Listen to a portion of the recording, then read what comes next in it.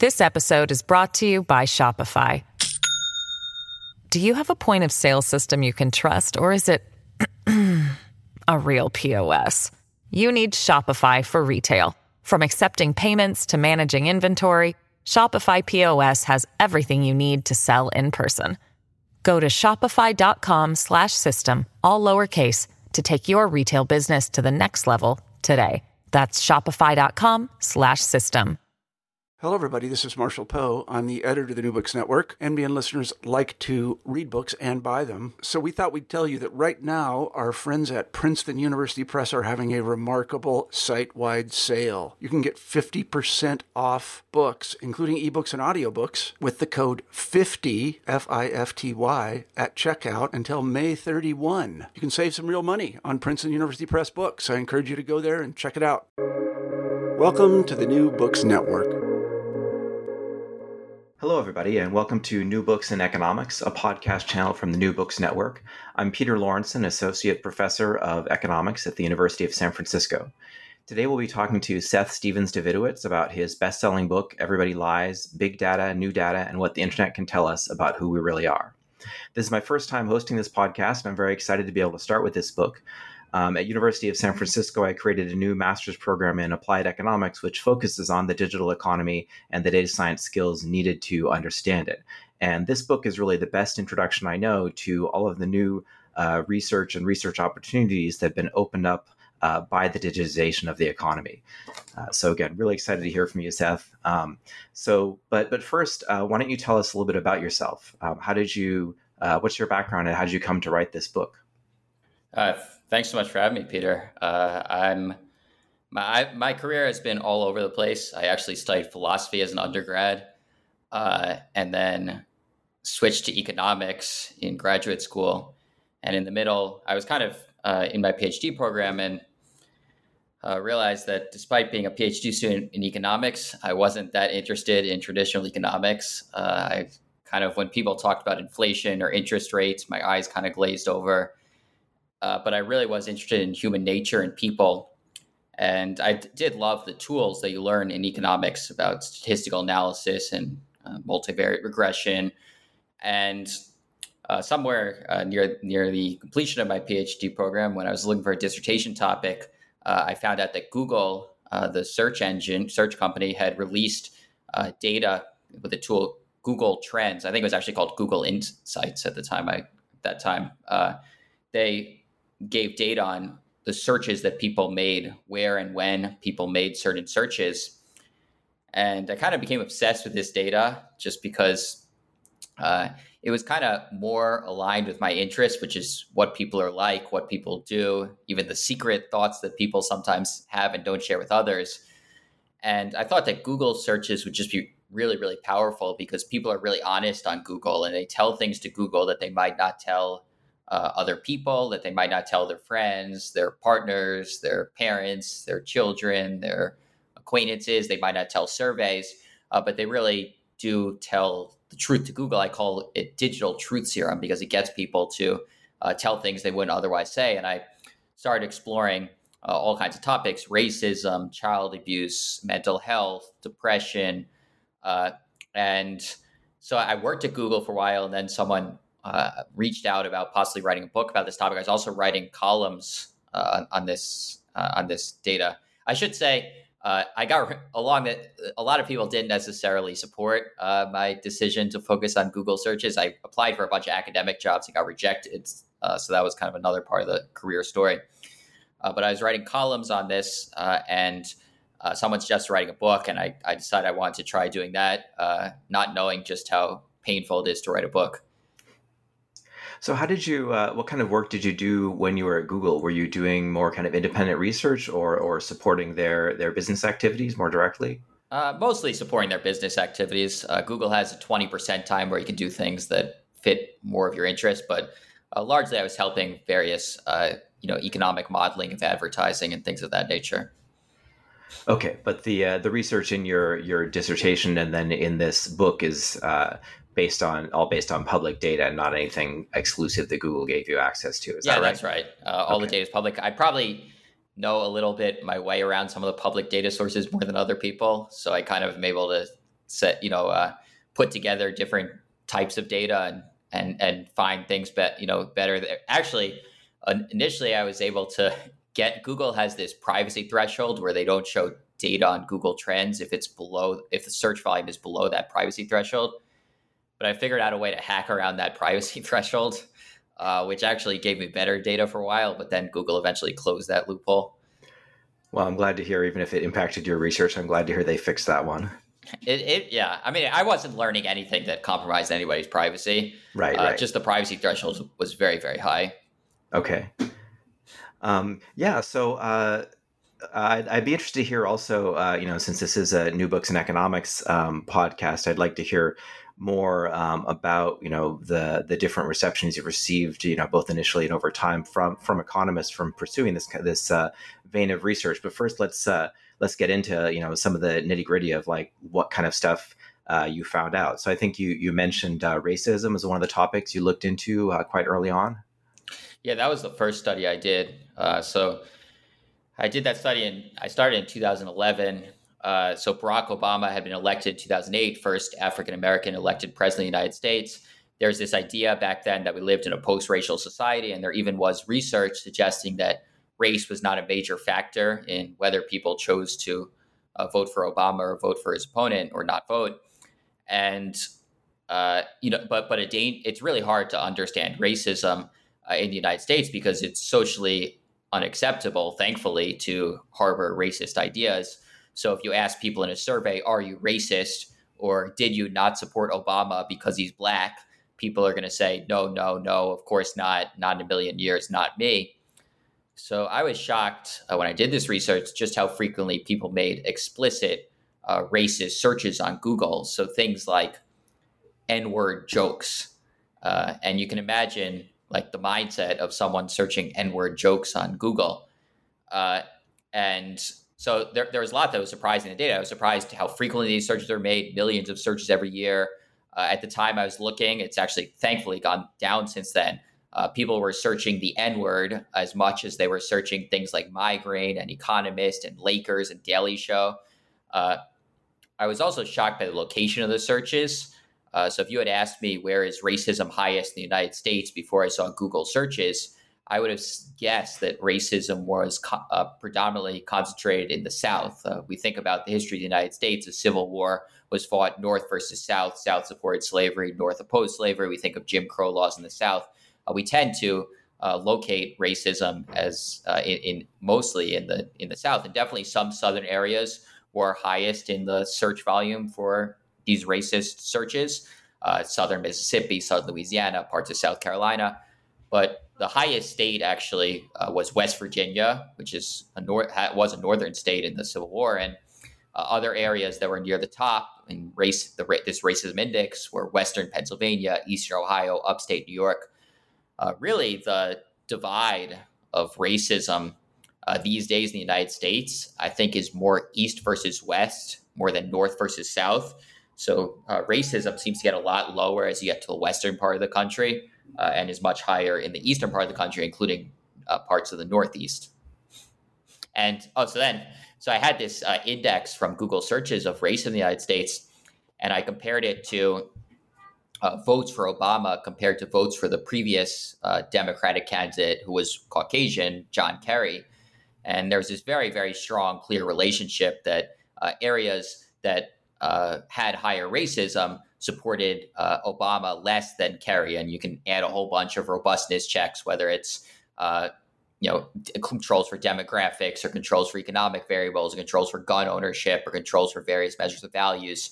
It's very clearly was a strong predictor that despite what people were saying, where more than 95% of people said that race would have no impact on how they judged a presidential candidate, racism clearly cost Obama numerous votes in both 2008 and 2012. He, of course, was able to overcome that for other reasons. Yeah, it's really fascinating. In America, the social unacceptability of racism is so strong. As we speak, there's a recent tragic murders in Georgia where the guy who committed the murders wanted to be very clear that he did not commit the murders because he was racist, but apparently only because he had a sex addiction. So that was viewed as somehow less, or at least presented as less tarnishing to his reputation in some weird sense. He did admit to murder, he did admit to sex addiction, but he couldn't admit to having racist motivations.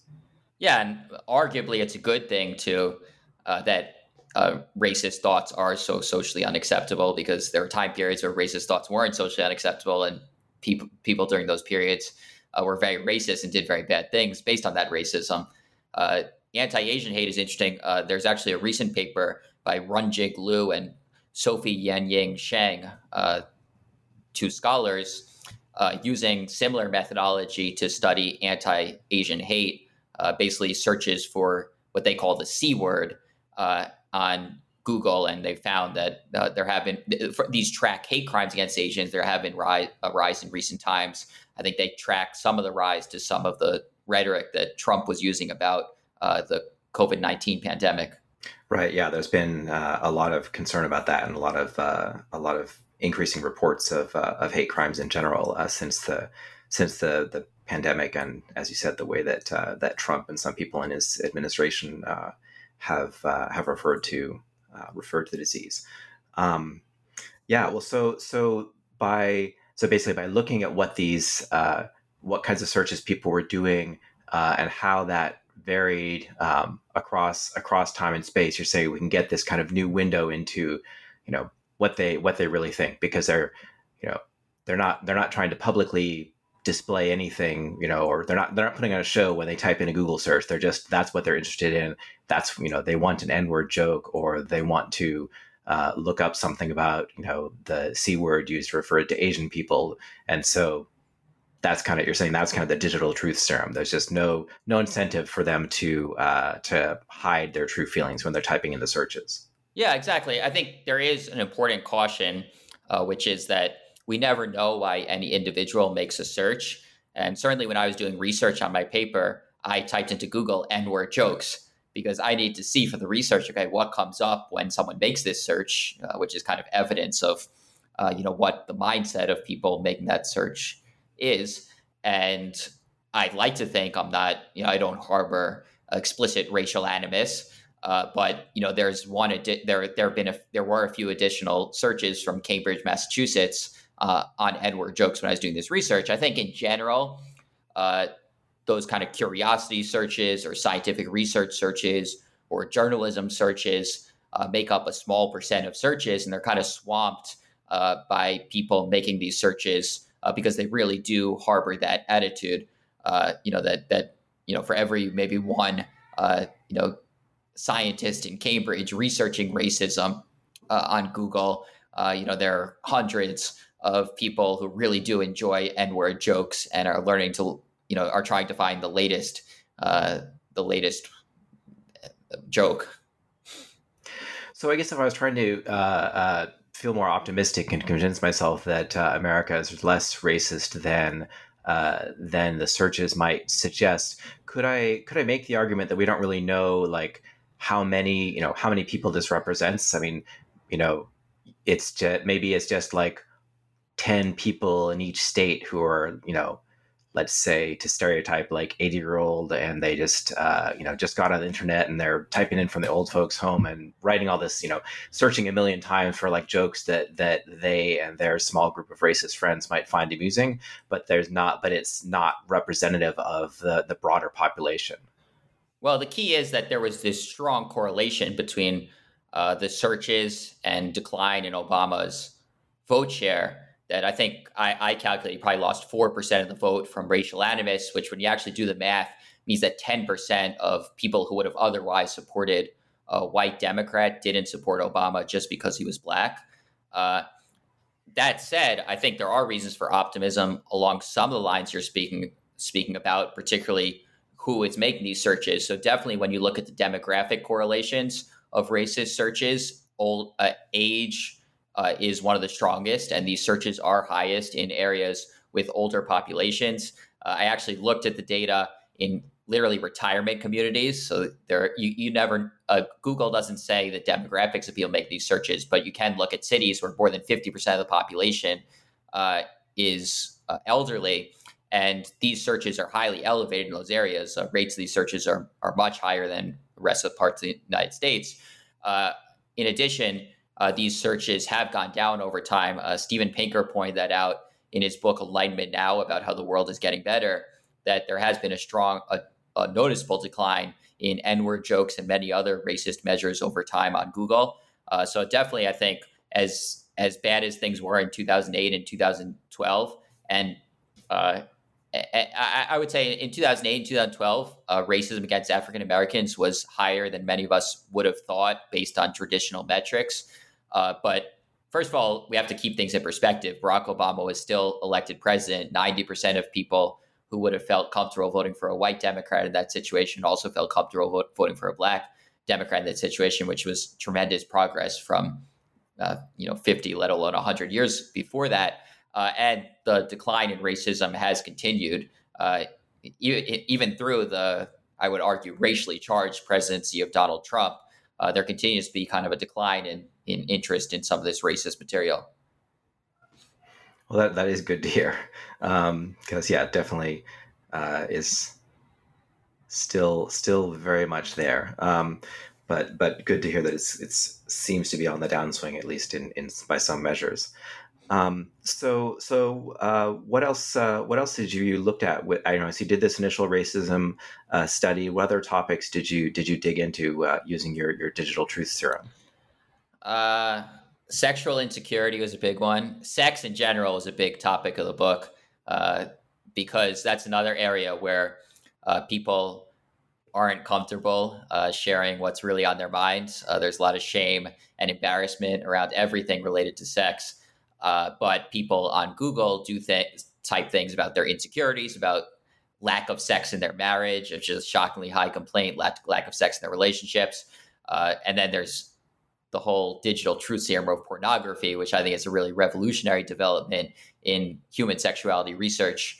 I looked at self-induced abortion, another kind of sensitive area, and a little bit of a sad, depressing area, where there's been definitely, if you look at, there's, I think, 700,000 Google searches a year for things related to self-induced abortion, even really disturbing searches, how to give yourself a coat hanger abortion. I mean, wow. Scary stuff. And the map of these searches is almost perfectly correlated with parts of the country where it's hard to get an abortion.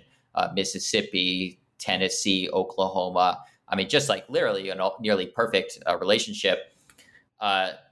There also was a noticeable rise in periods where they close illegal abortion clinics. You do see a noticeable rise in searches for self-induced abortion. Let's study a lot of topics. Recently during the COVID-19 pandemic, I looked at, and some other scholars have looked at this as well, whether you can get a measure of how high levels of COVID-19 are based on Google searches for various symptoms. And one of the things I found was that there was almost a perfect relationship with searches for loss of smell and COVID-19 rates. So like the R squared on Google searches for I can't smell and rates of COVID-19 in states in the United States at the time I did the study, which was fairly early in the pandemic, was about 0.9, which is an insanely high R squared. And that relationship has continued throughout the pandemic. I and others have pointed out that if you just look at, past 7 days loss of smell searches, it's really able to track the pandemic. It was highest in Florida when rates were highest in Florida. It was highest in Arizona when rates were highest in Arizona. It was highest in South Dakota when rates were highest in South Dakota. So really, really strong measure of COVID-19, which also can be of use in understanding the prevalence of the disease in parts of the world where measurement is lacking, where testing is lacking. Google searches were an early indicator that there was a COVID-19 pandemic outbreak in Ecuador, even though there wasn't really widespread testing to show this outbreak. Right. That's a great point that, this, new forms of data, in the US, we're kind of well documented and tracked a lot of different ways, not perfectly, but many different ways. But around the developing world, where they may not have the same kind of infrastructure for medical tracking, these to the extent that everyone, almost everyone, or at least every village or whatever, has a cell phone and someone who can Google stuff, you're going to see it's a new way to get access to trends or emerging problems in places that otherwise we would be prohibitively challenging to find out about. That's true. And I think in general, a good point about big data is that it's most powerful when the existing data sucks. So there are many reasons. I mean, we've discussed them. You could think of many more why Google searches are not going to be a perfect measure of what's going on in a population. Some people make Google searches for curiosity reasons. Some people think about something and don't make a Google search. Some people don't use the internet. Some people use Bing or DuckDuckGo or a different search engine. So it's never, whatever you're trying to measure, you're never going to have an R squared of a 1 between Google searches and that thing you're trying to measure. But if the other measurements of it are really lousy, then even if Google's not a perfect measure, even if the R squared between Google and what you're trying to measure is 0.7 or 0.8 or 0.6 or 0.5, that still can be a really powerful tool in better understanding the topic. I think that's one of the reasons I started with studying racism, because the existing measures of racism were so lacking. Google searches, although I certainly do not believe that N-word searches is the definitive measure of racism and a perfect measure of racism. And if some place was the second highest media market in that metric, and another place was the third highest media market in that metric, we can with 100% certainty say that the second, the media market that ranks second has more race than the media market that ranked third. I don't think you can say that at all. I think it's a noisy metric, but compared to the other tools we've used, where say surveys where there's so much lying, I think the Google searches really were a better tool, and we're able to detect, I believe, a pretty convincing effect of racism on voting decisions that has been hard to find using other measures. This episode is brought to you by Shopify. Do you have a point of sale system you can trust, or is it a real POS? You need Shopify for retail. From accepting payments to managing inventory, Shopify POS has everything you need to sell in person. Go to shopify.com/system, all lowercase, to take your retail business to the next level today. That's shopify.com/system. Yeah, absolutely. I guess, the one limit there would be it's still, getting at more explicit bias as opposed to, other implicit biases, whereas someone who would never, say the N-word or think it or, search for jokes might still harbor various kind of prejudices that might not come out. But then again, the fact that, you can find a significant relationship between the use of between this very explicit measures of very explicit bias or explicit racist attitudes and voting outcomes shows that, again, it's not all about implicit bias. There's a lot of the good old fashioned stuff still out there, even if it's a little bit more undercover than it used to be. I think that's right, Peter. And I think other scholars have said this, that there's almost been too much attention on implicit bias relative to explicit bias in academic research. I think, no question, obviously implicit bias plays a role in people's lives. If, a darker skinned person is trying to get a cab in New York City, where explicit bias may be low, I think implicit bias may really play a disturbing role there.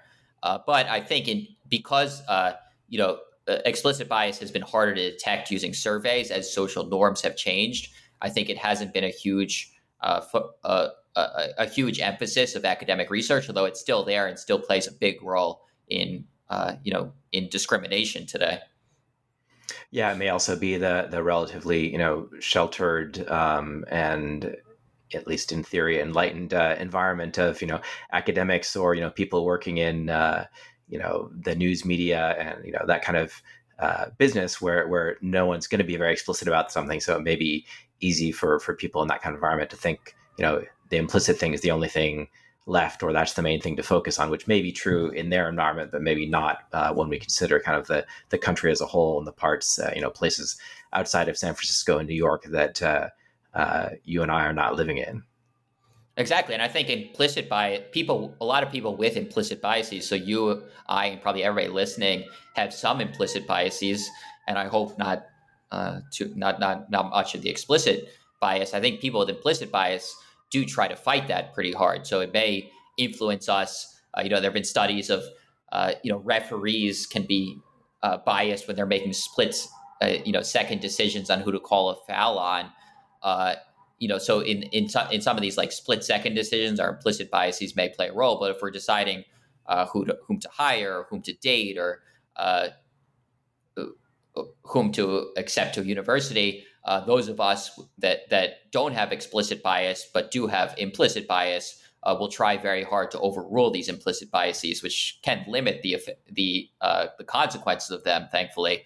But people who have explicit bias, who just don't like people of a certain race, they're even in decisions where they can step back to think, they still are not going to treat these groups very well.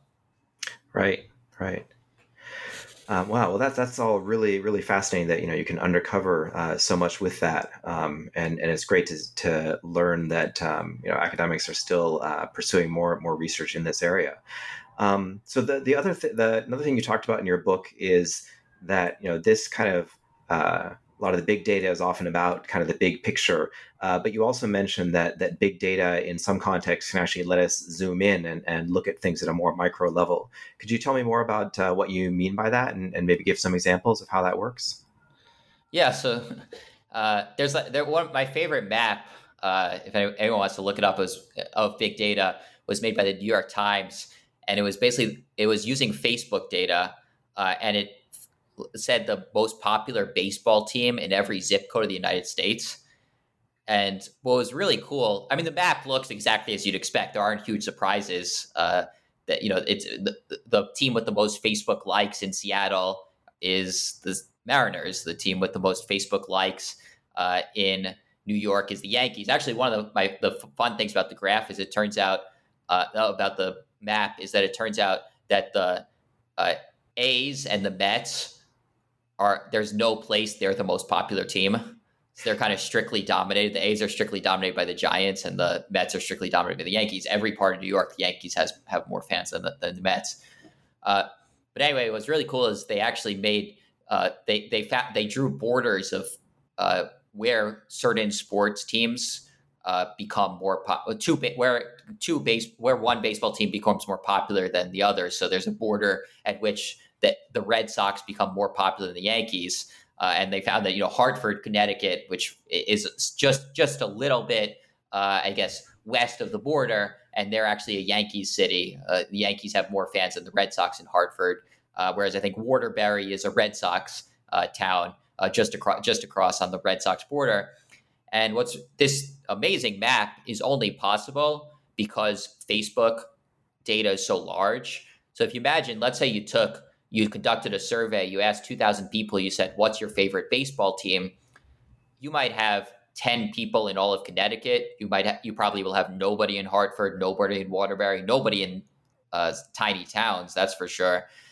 And you wouldn't have sufficient data from a survey of 2,000 people to say in every zip code of the United States which team is most popular. But because Facebook data is comprehensive, it has data on hundreds of millions of Americans.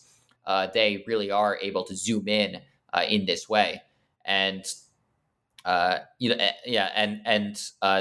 talked about people who have used tax data to find the towns in the United States where it's best to grow up. Again, using the fact that these data sets are so big, you have big samples for even subsets of the population. So you have big samples for every city. I've done time data where you can see how searches change from 8 o'clock a.m. to 9 o'clock a.m. And that requires enormous samples to zoom in that way. Right. Yeah. No, that's amazing. Yeah. To certainly not something you could imagine ever doing.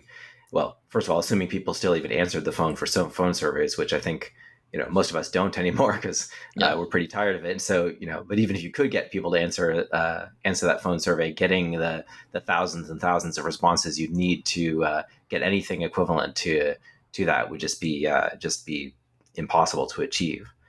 But actually, you mentioned, so you mentioned this point about like, the best places to grow up, which I think leads nicely into the next thing I wanted to ask you about.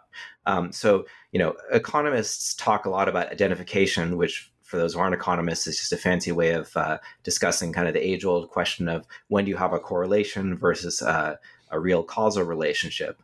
And that's one of the big ways in which we like to imagine that, economists looking at data are approaching things differently from, say, big data scientists coming from more of a computer science background. But a lot of what you've talked about has been really more correlational. So how does that way of thinking play into your work?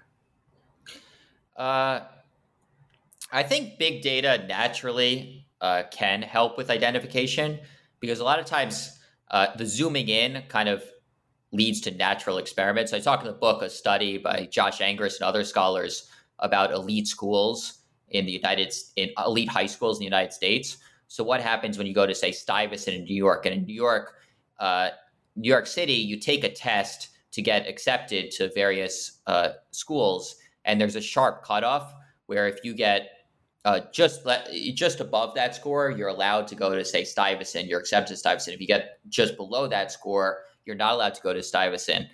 You have to go to a different school. So you can compare people just above and just below that cutoff.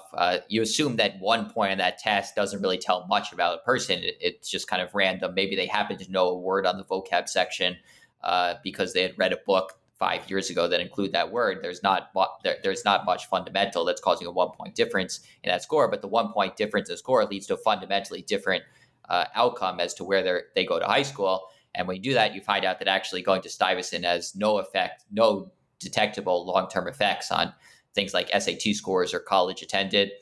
And that, I think, and that study, again, is only possible because they have administrative data on everybody who took that test and went to Stuyvesant, including everybody on both sides of the score cutoff. If you just took a survey of 1,000 people who went to Stuyvesant, you wouldn't have enough people very close to the cutoff to do a study like that. So actually, I think big data and identification can work together very nicely.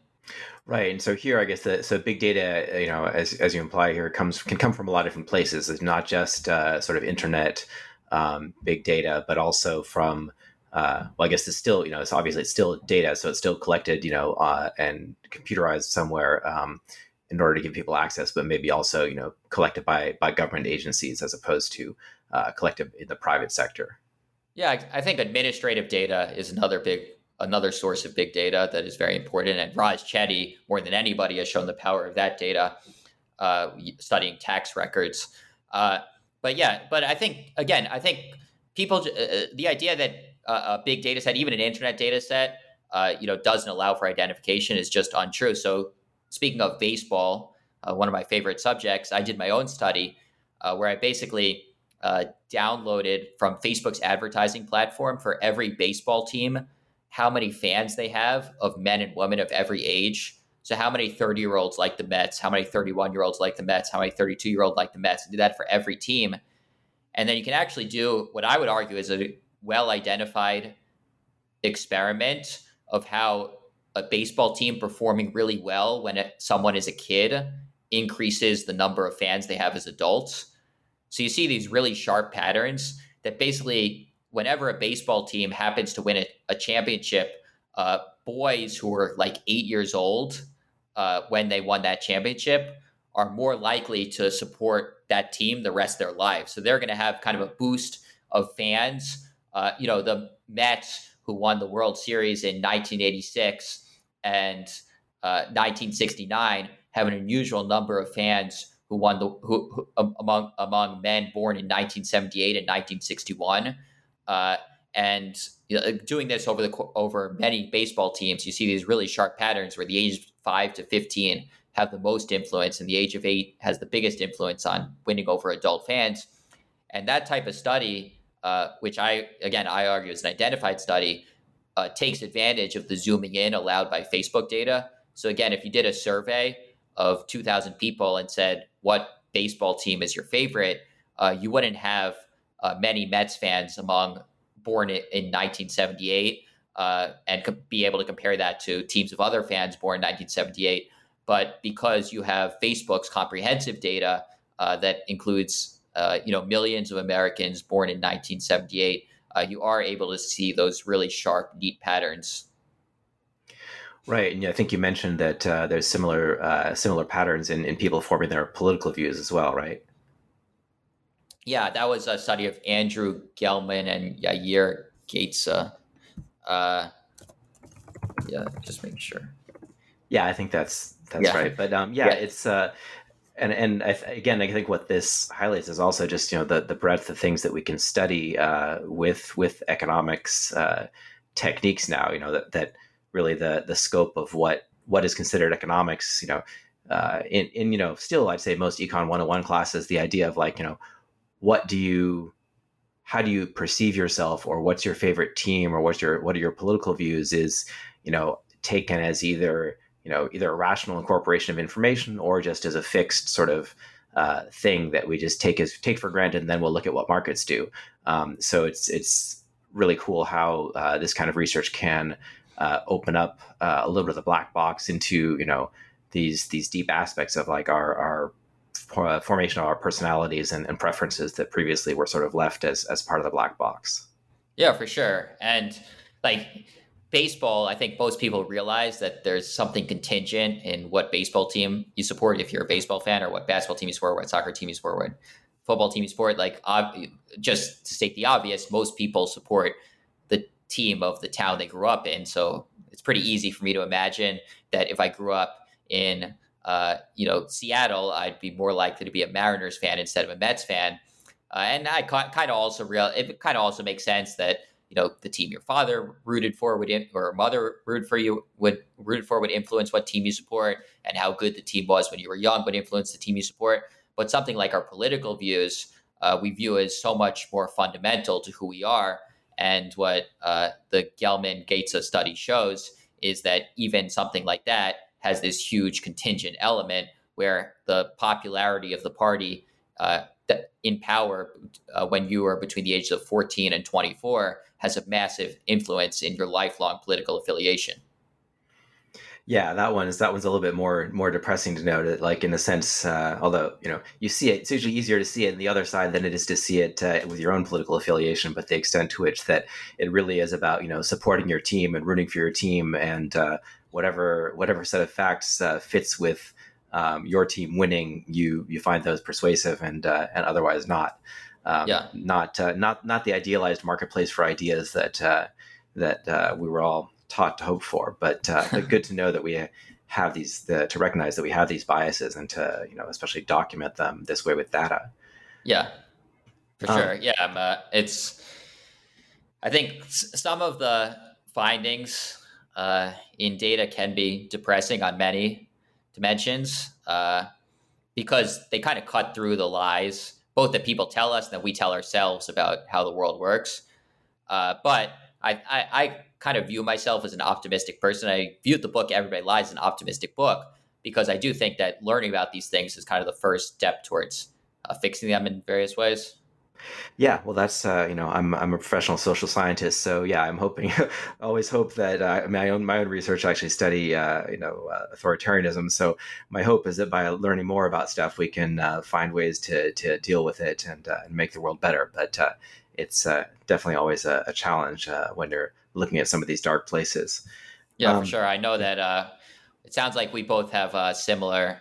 I'm a fan of your work as well, and we both have a similar tendency to go to some of these darker places and study them. So, but hopefully towards the end of improving things.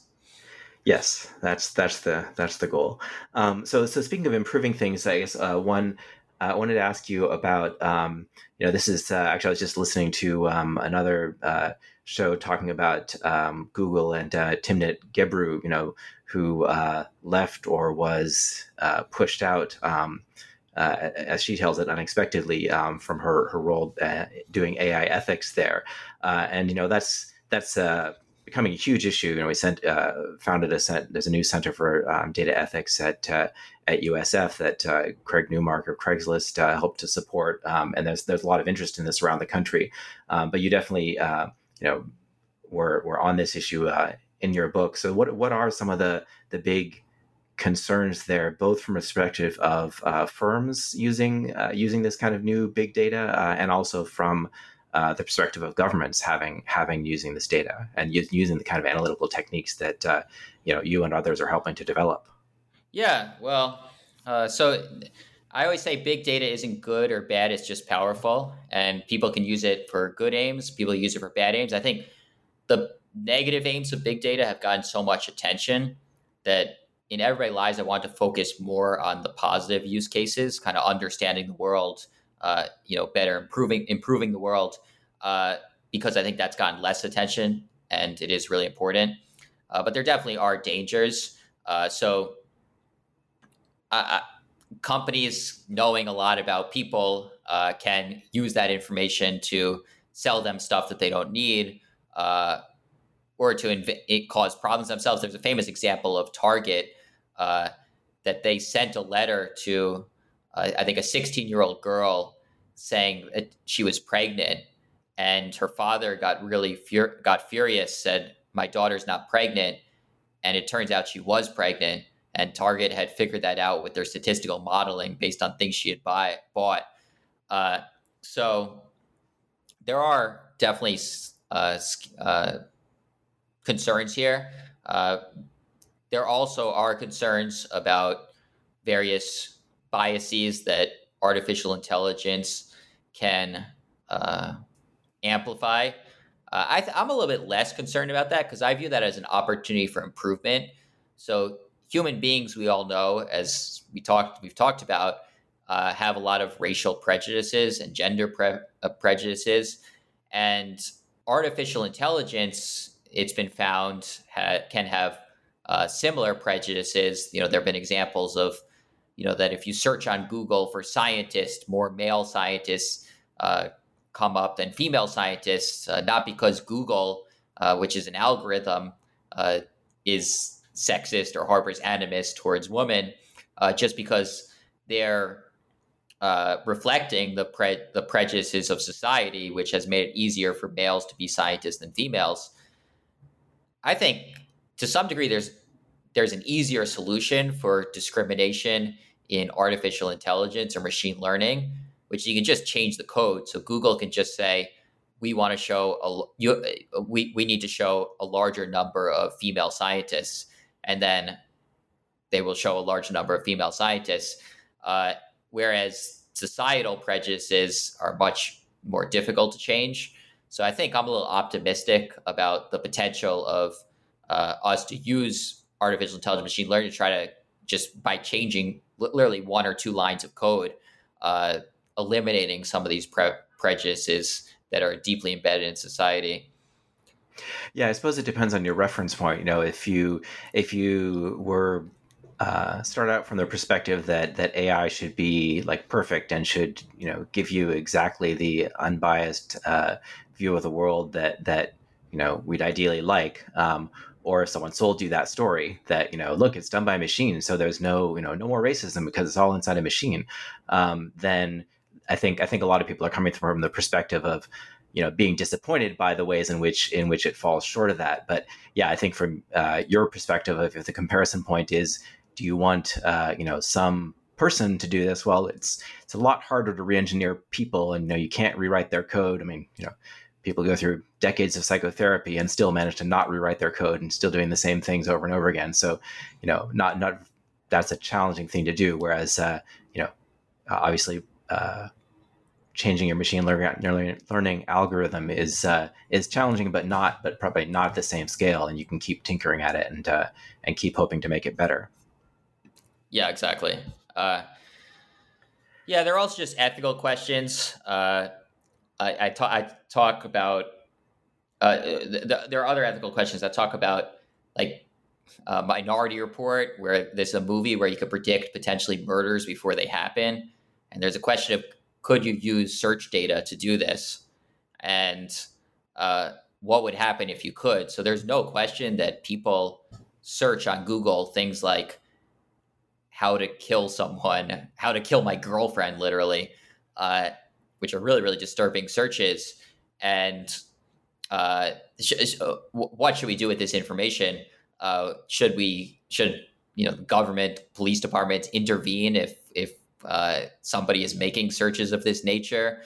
Should they inform someone whose life is at risk based on these searches? There are deep ethical questions there.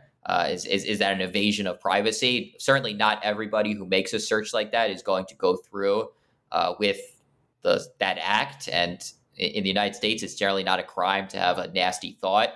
It's a crime to act on that nasty thought. So I think it just shows all the ethical questions that we're going to deal with as some of these tools like artificial intelligence and machine learning get more powerful. Right. Yeah.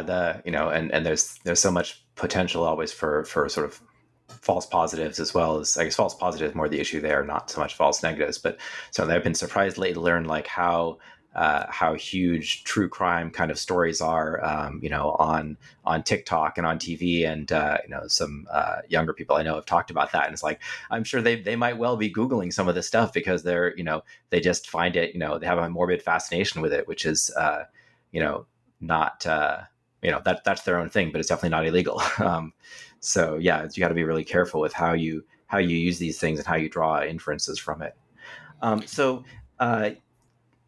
You mentioned that early on you didn't your work wasn't really well received by the academic economics community.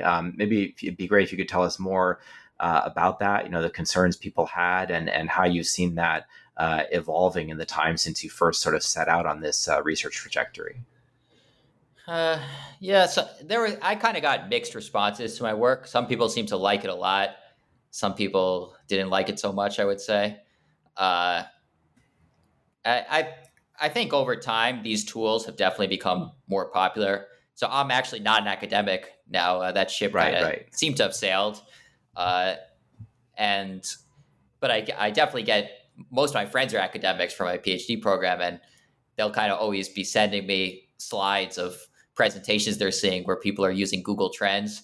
So it does seem like it's becoming more and more a tool of social science research, including economics research, considered less kind of weird or strange than it was when maybe I started this research. I don't know. It's I think there were a lot of issues. Part of it was just using Google Trends. Part of it was I'm not necessarily the most specialized person. I tend to get easily bored with topics. So I studied baseball for a little bit, and then I write a study on that, and then I'm like, oh, now I want to study basketball. Well, that's not that different. But then I'm like, now I want to study murder, and now I want to study suicide, and now I want to study racism, and now I want to study child abuse. And I think that can be difficult to find a home in academia where you tend to be rewarded for more specialized knowledge. I think some people probably thought I was a dilettante, and that's not necessarily an unfair critique. Yeah, no, I think that's right. There is kind of, people are supposed to work in their category and in their research community, which is usually oriented around a topic more than a methodology. So then if you take the same methodology, or even worse, switch methodologies and go from topic to topic, then no one has a complete picture of you. That's certainly just as an academic advice, career advice that I got from people is you want to pick your thing and be the person who does that one thing, really, really well. And everyone who works in that area knows you. That can be, but that can be boring when you're excited, you get excited about a new topic, and, it kind of goes against what people say is, oh, the great thing about being in academia is, you don't have a boss. You get to research, study whatever you want. But, it's not, we're not completely free to just look at whatever strikes our fancy. Yeah, at least not before tenure. Right. So as you mentioned, that you've left academia, you worked at Google for a little while, and then you've put out this book. And so what are you working on now? So now I do three things. I consult for a whole bunch of companies. Basically, people read my book and reached out to me, and I give talks. A keynote speaker, which I didn't even know was a job before I signed up to do it. which is really fun. I go to a bunch of corporate retreats in different parts of the world and kind of speak about some of my research or how it might help their company. And then I'm working on another book, tentatively titled "You Know Less Than You Think," about how you can use data to make better decisions in your life. Oh, well, that sounds fascinating. So yeah, we'll definitely have to have you back on the podcast to talk about that one once it's ready to go. I think again that's certainly fits with something that introspectively we should all know, and psychologists and behavioral economists have gotten really good at pointing out to us some of those limitations. Like we were discussing in the political context of how it's a little bit more about supporting your team than about rational evaluation of the facts sometimes. But it's a message that usually is easier. It's good. I like that you've said it about you, because it really is, everyone wants to apply all these theories to other people, but it's usually a lot harder to acknowledge these flaws in your own thinking. Yeah, that's definitely true. I think a friend of mine was saying he's much better at giving advice to other people than following good advice. And I think that's true for me as well, and probably for lots of other people. Right, exactly. I mean, a little bit human nature, but it's. But anyway, I'll be looking forward to reading a book full of your advice once it's ready. All right. Well, I think that's about all the time we have. So thanks so much for being on the show. I really enjoyed having you on, and again, hope to have you back again soon with the next book. I have my one joke now that I always use, which is whenever somebody gives me a compliment, I say I'm the author of Everybody Lies. And there's nothing that people lie about more than I enjoy talking to you. I hope to talk to you soon. I enjoy your book. So I always take these with the appropriate grain of salt for someone who has explored the deepest recesses of the human mind and seen just how much deception there is. So you're the optimist looking into the darkness. Fair enough. Yeah. So it's been all right. Well, it has been great to have you. And thanks. And take care. Thanks so much for having me, Peter.